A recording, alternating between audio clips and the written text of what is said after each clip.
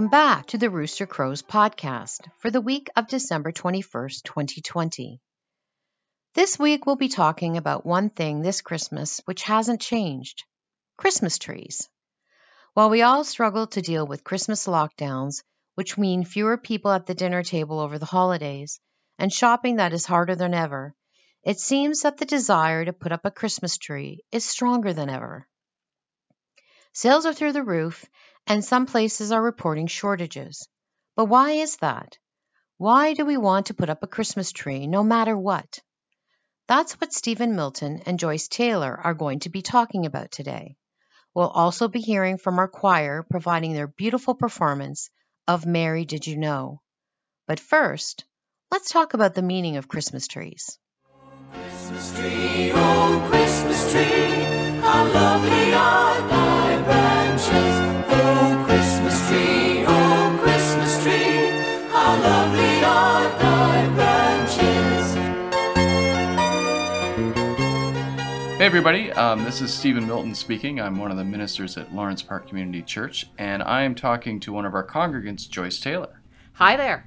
Yeah, hi Joyce. So we are here today talking about Christmas trees.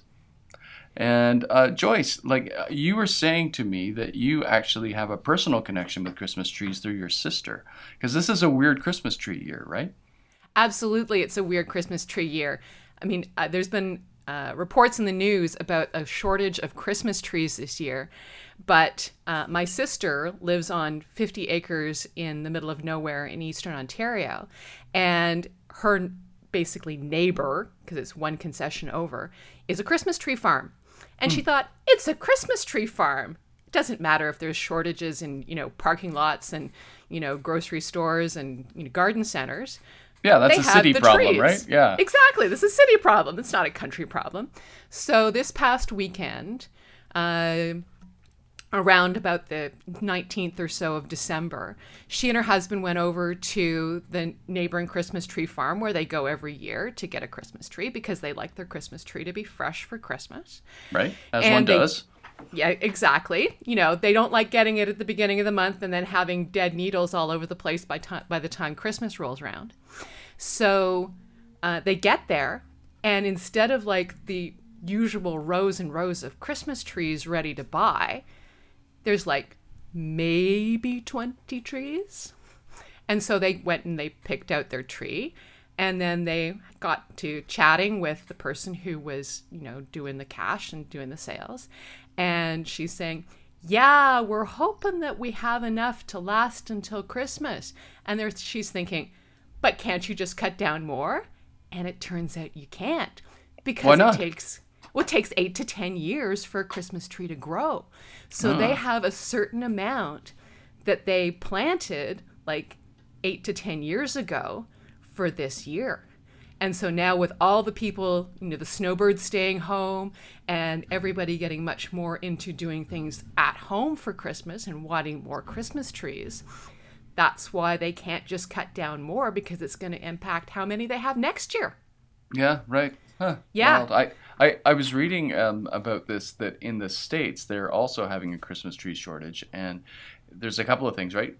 A, everybody's staying home, right? So absolutely everybody's getting a Christmas tree who wants one, or at least trying to get one. And then the other thing is, because it takes 8 to 10 years to grow them, well, 8 to 10 years ago was 2010. And in the American context, that wasn't so long after the economic meltdown of 2008, right?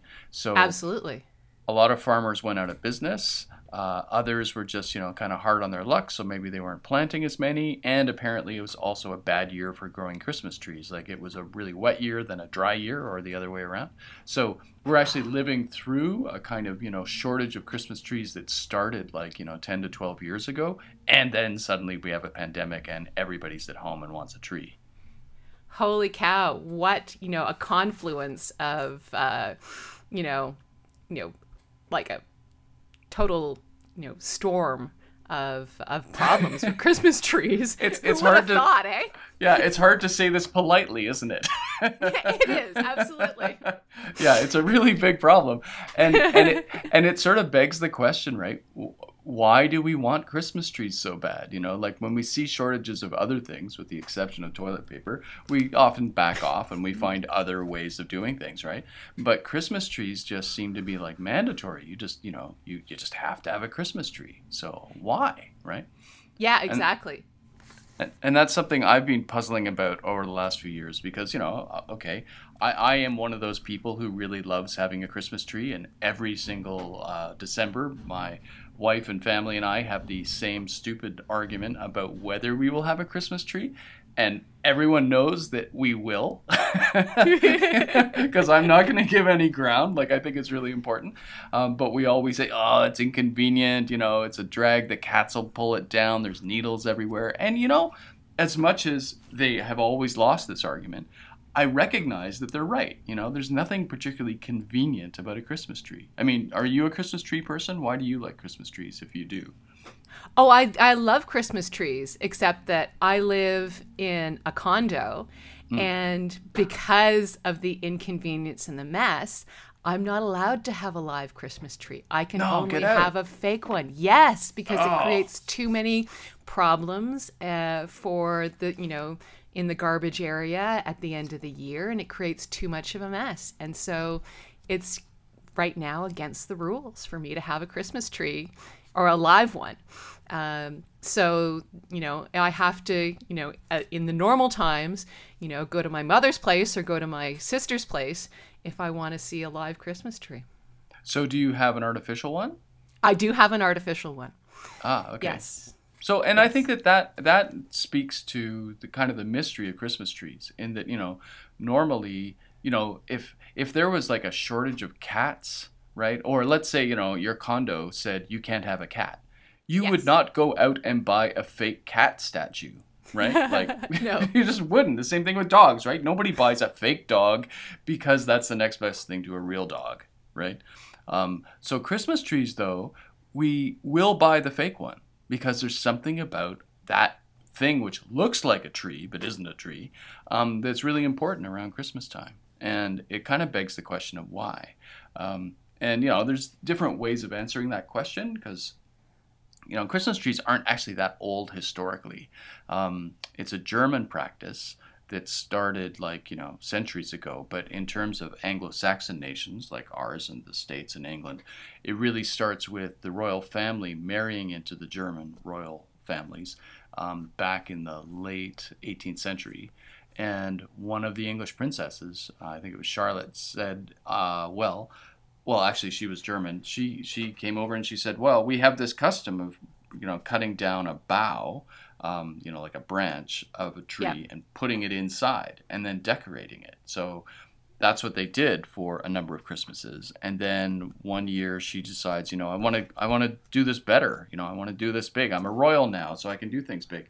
So she decided to cut down a whole tree and she brought it inside. And they started decorating it. So that was like the year 1800 apparently that she brought in a tree, and that as one does, right, people like to copy whatever the royals are doing, so it sort of catches on slowly that hey, every year the royals have a Christmas tree and they're putting all sorts of presents and toys and candies and stuff on it. Hey, maybe we should do that too. And it starts to grow, first among the aristocracy, then it filters down to us commoners. But I think also some of the German immigrants to North America around that time probably also brought that tradition with them too. So it was probably a whole combo of factors that actually allowed this tradition to start in North America. Yeah, absolutely. And there's records of that, like in Canada, of German immigrants, cutting down a tree and putting stuff up, and everybody else looking at them and thinking they were a little bit nuts, Well, especially with the candles on it and everything burning down. Well, yeah, exactly. It was like incredibly dangerous, but that bespeaks that there must be something going on with a tree that, there must be something really deeply meaningful about having a tree if you're willing to risk burning your house down to have it inside your house and to light it up, it just doesn't make any sense. And, it's not like it was easier back then to replace your house than it is now. If you're a pioneer and you burn down the log cabin, you sweat it over. It's no big deal. It's no small deal to, have to replace it. So Oh, especially, and get all the community out to, help you raise the barn again that went down with the house as well. Yeah, exactly. And they will probably resent you for the stupid reason that you burned down Yes. your log cabin, right? And yet people did it anyway, right? So I've wondered about this for a long time, and one of the things which I came across years ago when I was studying anthropology for a television series I was working on was that the funny thing is that people all over the world have this thing about trees in their religions.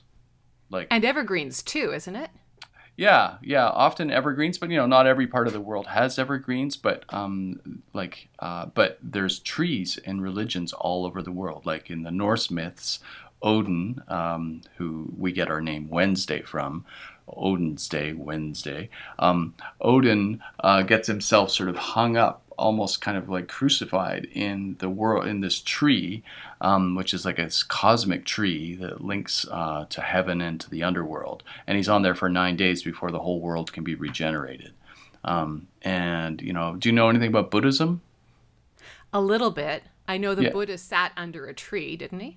Exactly. Yeah. Like when he finally reaches enlightenment, he sits underneath the Bodhi tree in India and just sort of sits there for a really long time, like days and days and days at a time. And he's tempted, and then he just finally meditates his way through to enlightenment, and it happens under a tree.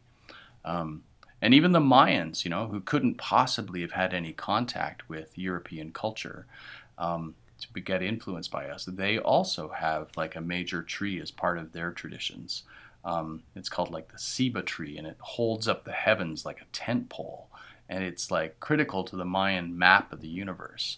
And this is just found all over the place. Like there's just trees everywhere, and what all these trees have in common, and the anthropologists call them either cosmic trees or the axis mundi, like the axis of the world, is that they're like they have roots that go down into the underground, which is the place of the dead.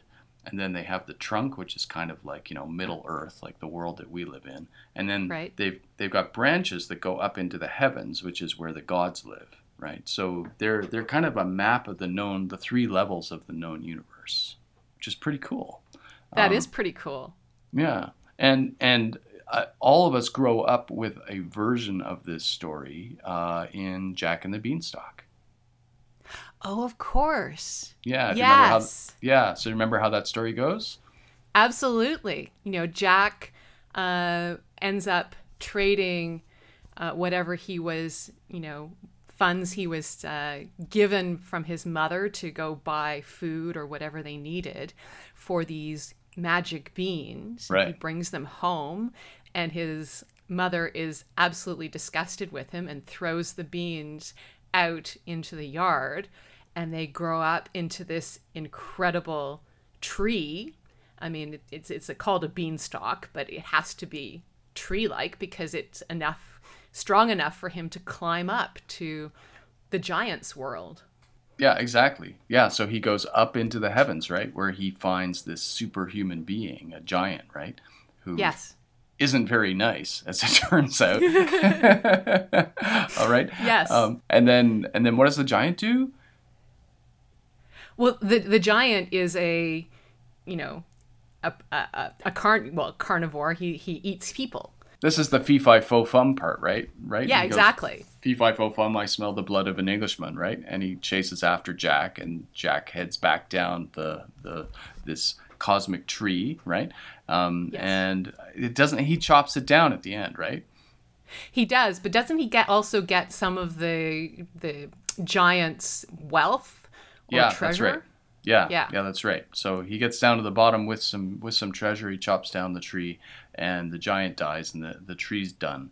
But it's like it's a folktale survival of this idea of this cosmic axis, which is a tree. Because if you climb this tree, you get up into the realm of the heavens, and if you can come back down, then you can bring some of the heavens with you, right? Like some of the power of the heavens.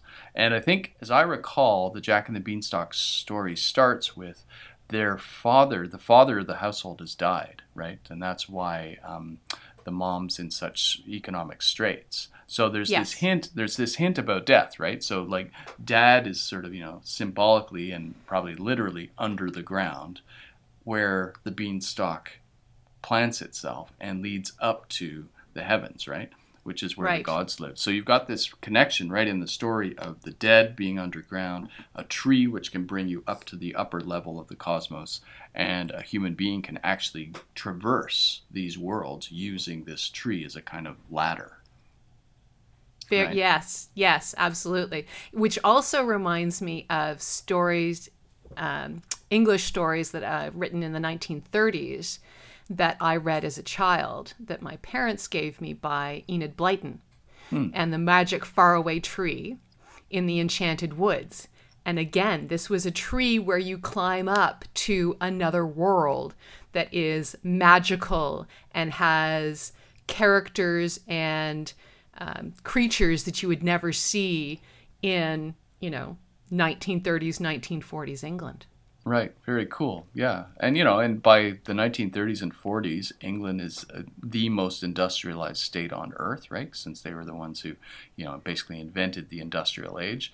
And so highly technological, very secular by that point. I mean, they still have the Church of England and everything, but they're becoming a more secular society. And yet, when they fantasize, right? They fantasize using a tree, right? As the magic portal to another world. So these people have argued that these ideas are planted deep in our collective unconscious, right? That kind of Jungian idea that we have this sort of deep repository of mythic images, a kind of mythic language that our minds understand and will keep reproducing in different forms in the stories that we tell to ourselves because it's meaningful to us that way. But I guess the riddle is, right, for, we go to a Christian church, it's like, okay, well, if this is so important, where's the important tree in the Jesus story? Because there doesn't seem to be one, right? Well, depends how you look at the cross. Yeah, exactly. I mean, Jesus definitely dies on a piece of wood, right, the cross. And certainly in oldie times, like back when they were first writing up the New Testament in the centuries right after that, they referred to the cross as a tree, like unambiguously. Yeah. Paul refers to it in his letters, which are in the New Testament, as he calls it the tree, and it was considered the cursed tree. Like nobody wanted to die on a cross. Oh no, I can well imagine that. yeah, not surprising, right? Like, it was a horrible, horrible way to die. Yes. And what's interesting is one of the reasons they talked about the cross as a tree was because they were trying to link it to the Garden of Eden story. Oh, with the tree of the knowledge of good and evil. Yeah, and there's actually two trees there. Do you remember what the other tree is? Oh, was it the tree of eternal life? Yeah, exactly. So there's a tree of immortality and there's a tree of basically death, right? Like the tree of knowledge of good and evil sounds like a good tree to take a bite out of, but when they take a bite out of it, then they're told, oh, because you did that, you're going to die. Like you're going to be subject to death. So in the Garden of Eden, there's one tree that leads to immortality and the other tree that leads to death without immortality. Yeah, not good, right? No. And so it's like they took the cosmic tree and they split it in two, right? Because one tree leads to the kind of death where you just end up in the ground, whereas the other tree will make you like a god, right? Like in the Bible, Right. It says, God says, we better kick them out of the garden lest they take a bite of the other tree and become like us. Yes. That us, of course, has always been mysterious. Who's God talking to? That's a theological question. But what's very clear is that this cosmic tree exists in the Hebraic tradition in the Old Testament in the Garden of Eden. It's just that they split the tree into two parts: the part that points downwards to death, and the part that points upward to the realm of the gods. And so when the Christians started talking about the cross as a tree, they were saying, this cross, because of what Jesus did on it, will lead to eternal life because Jesus gets resurrected. So the cross, like like the stories that you were talking about, that you read as a child, the cross is a portal to immortal life. Right. Of course, Right? whosoever believes in me shall not perish but have eternal life. Yeah, yeah. And so they, the kind of the genius, like the prevailing strategy for the way Hebrews and Christians get across philosophical and theological ideas is that we tell stories, right? Like Yeah. all of our ideas are locked up in stories. Very different from the Greeks who locked up their ideas in philosophical texts. We tell it in stories, which can make it obscure in one way, but also very rewarding because once you get a story in your head, it's hard to lose. So back in the day, people made up stories about the cross itself as though it had a personality. And there are stories, there's legends that go like this, where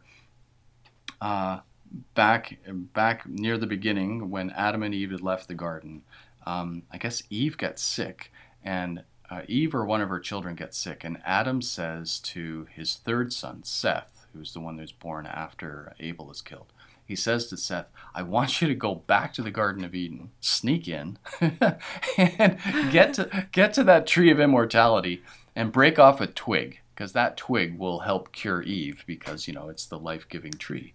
So somehow Seth gets into the garden, he steals a twig, he brings it back to heal Eve. And then the legends go on that twig was planted and becomes the tree from which the cross that Jesus was crucified on is made. Oh, I never knew that. Yeah, it's really obscure. I mean, these are not stories that we tell anymore, particularly in Protestant circles, right? Oh, yeah, particularly. We're very rational about our faith, right? But I mean, it's a beautiful story for sort of saying, okay, that cross is actually linked to that promise of immortality. That's a bit like some of C.S. Lewis's Narnia stories. Because if you remember, it all starts off with the magician's nephew, and there is a tree that bears fruit, and the magician's nephew, and I can't remember the name of the character off the top of my head, but the boy who is going between the two worlds, his mother is dying. And at the end of the story, Aslan, the lion, Yep. from The Lion, the Witch, and the Wardrobe, tells him to take a piece of the fruit of this tree, to plant it in the ground. It will then grow in England, and the fruit of the fruit will cure his mother. And then when that tree dies, it is made into the wardrobe. Okay? That becomes the portal. Oh, that's amazing. I had no idea. Yes. Okay. And then the boy is the professor who owns the house where the children end up being sent during the Blitz. Right. Oh, I had no idea. That's fascinating. Holy cow. Now I believe that book was written after The Lion, the Witch, and the Wardrobe, so it was all, sort of a prequel. Right. Yeah. But yeah, so again, it's all linked in, kind of like your, Eve story. It again all ties up together. That's amazing. Well, and C.S. Lewis was, he knew Christian legends really, really well. So it's entirely possible that was a deliberate echo. Oh, that is so cool. But, the funny thing about all this, right, is that, we're talking about this in terms of fantasies and stories and stuff. But, what we started talking about was Christmas trees, right? And Christmas trees, we're sharing stories right now that neither one of us has ever heard, right? And we're going, whoa, that's so cool. And Christmas trees belong to the age where most people don't know any of these stories about sacred trees, right? Right. I mean, if you're an immigrant, from, say, an Asian nation and you're a Buddhist, then, of course, you know about the Bodhi tree, but you're probably not saying, oh, Bodhi tree, Christmas tree, same thing, because it isn't, right? Like, Christmas trees are obviously different. But it begs the question, right? If cosmic trees play such a big role in religions all over the world, and we live in a rational age where, lots of people are secular, but they're still putting up Christmas trees, is a Christmas tree a cosmic tree in some way? Is that why we're all putting them up? That's a really good question. Because, I mean, think about I'm just going to recap what a cosmic tree is, right? Cosmic tree is a connection between the underworld, the overworld, like where we live, right? And then the heavens, right? That's what a cosmic tree does, right? So let's look at a Christmas tree. What do you put on the top of a Christmas tree? Well, you put something heavenly, like a star or an angel. Right. Yeah. So that's a no-brainer. That works really well. And then underneath the tree, where the roots would be if we hadn't cut the tree down, right? What do you put underneath a tree? All the gifts from your relatives and friends who are your personal roots. Yeah, exactly. Yeah, and often those presents come from far away, right? So you've got roots which extend, sometimes continents away, back to the old country, where your parents are, or where your grandparents are. So you've got these roots which go out, and I think symbolically, those, the presents are sent by people who are alive, but every Christmas we remember people who are dead, right? Like Auntie would have loved to have been here this year, right? But she died a couple years ago. So the understory of the tree, like where the roots are, where it's dark, right? Like that's the thing. It's actually hard to fish out presents underneath a Christmas tree because it's dark down there, right? But oh, absolutely. You got to get the kids to crawl underneath to get the ones that are closest to the trunk. Yeah, and it's messy down there, and needles fall on it and stuff. Like it's inconvenient, but it's also dark. And it reminds us of people who aren't there, and by extension, people even who are dead. Like we're reminded of all the people who make us possible, right? Like biologically and socially, by the presents that we put underneath the tree. Like it's not convenient to put presents under a tree. It'd make way more sense to put them on a table next to the tree, right? Oh, absolutely.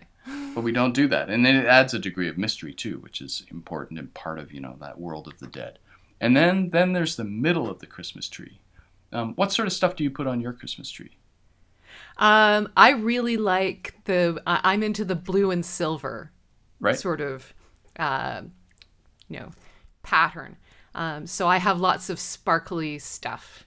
And, because, until recently there were a lot of dogs in my extended family, I would put the less breakable stuff lower down, so the dogs can't get at it. Right. And then the more breakable stuff up top.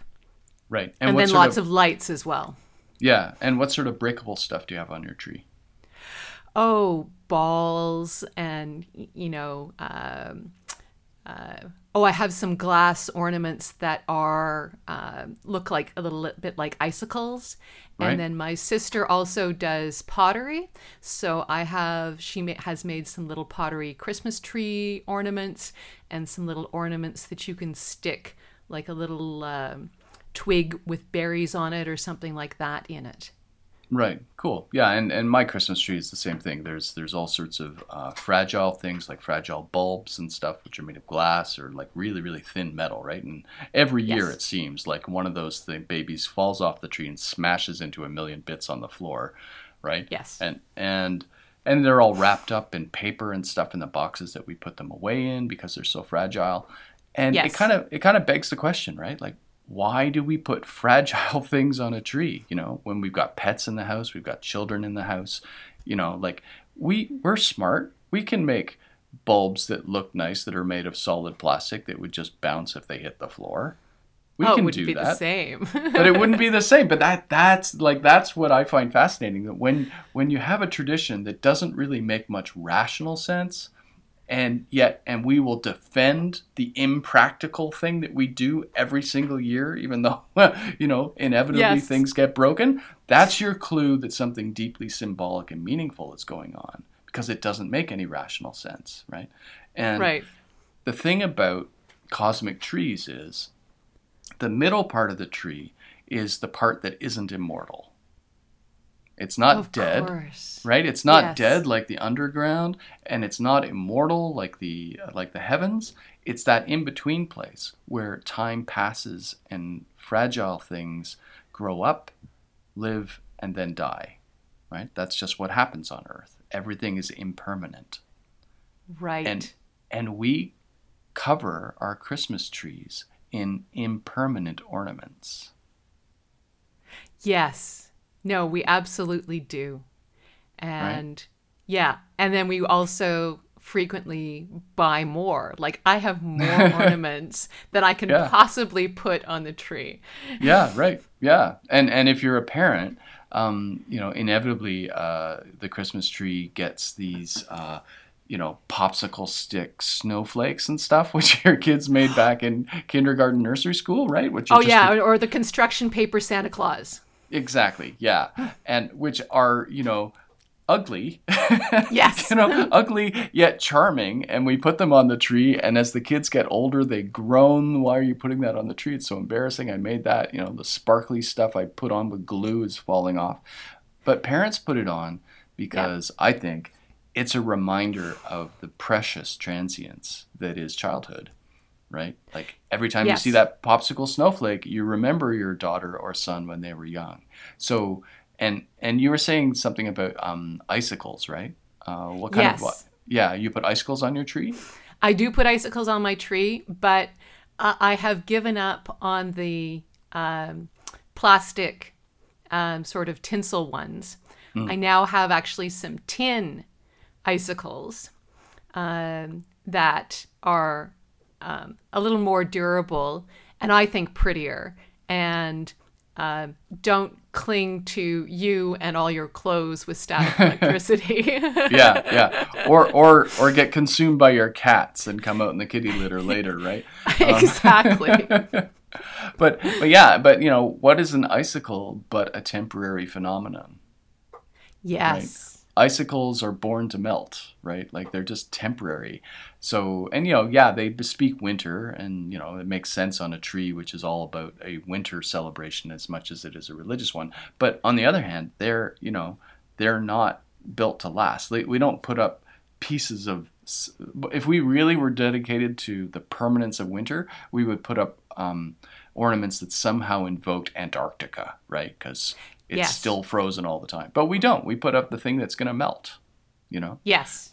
So it's, I think that the reason, there's a run on Christmas trees this year and we have this huge Christmas tree business is because unbeknownst to our conscious minds, we like having a cosmic tree in our house every year at December when it gets really dark and kind of scary and dismal outside. We get solace from having a reminder that we are linked to the entire cosmos, even when it seems like everything is at its most dead and most deadly, particularly if you live in the north where it's cold and if your car gets stuck and you could die by freezing to death.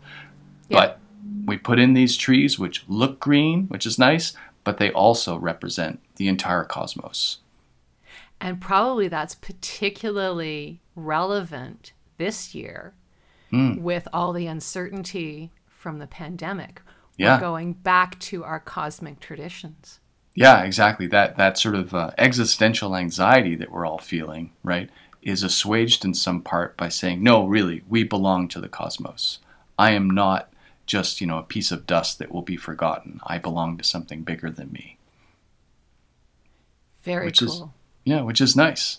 That is the kind of solace that we need, right? I mean, that's the kind of solace that Christians take from their faith and Jews take from their faith. And, the Buddhists, seek by trying to escape the cycle of regeneration, right? That we belong to this bigger system, which is meaningful and is wonderful.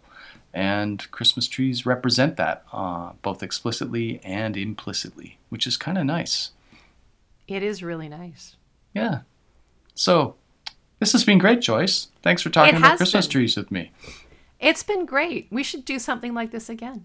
We should. Absolutely. Okay. Well, good thing it's a podcast. We can do that. Awesome. All right. Thanks so much. Hey, Merry Christmas. Merry Christmas to you too.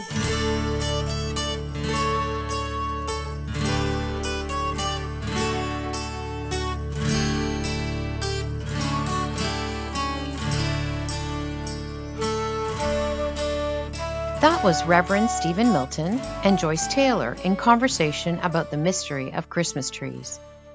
This Christmas, our choir has had to be very creative about how to perform carols for our Sunday services.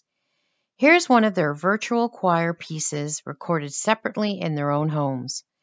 It is the beautiful Mary Did You Know? The choir is directed by Mark Toes.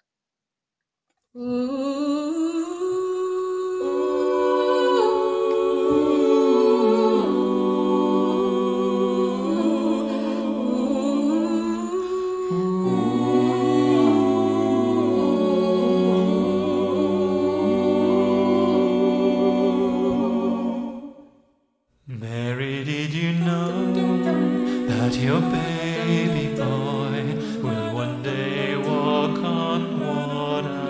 Mary, did you know that your baby boy will save our sons and daughters? Did you know that your baby boy has come to make you new?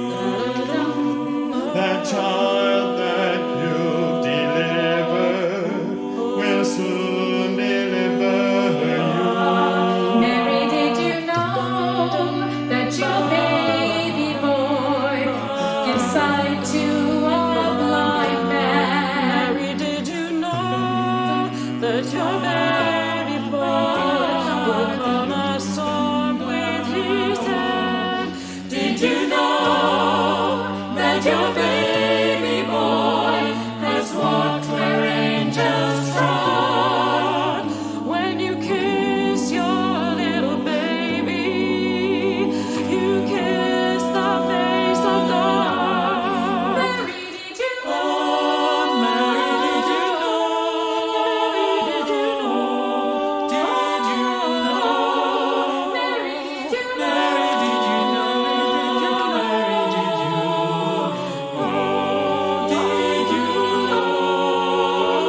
The blind will see, the deaf will hear, the dead will live again. The lame will leap, the dumb will speak, the praises of the land.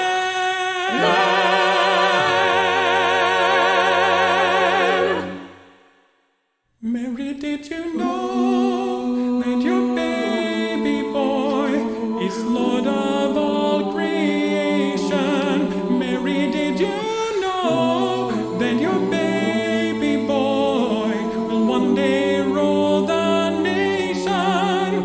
Did you know that your baby boy is heaven's perfect lamb? The sleeping child you're holding is the great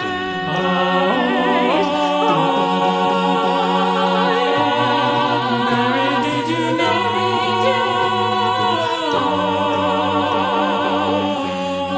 Mary, did you know?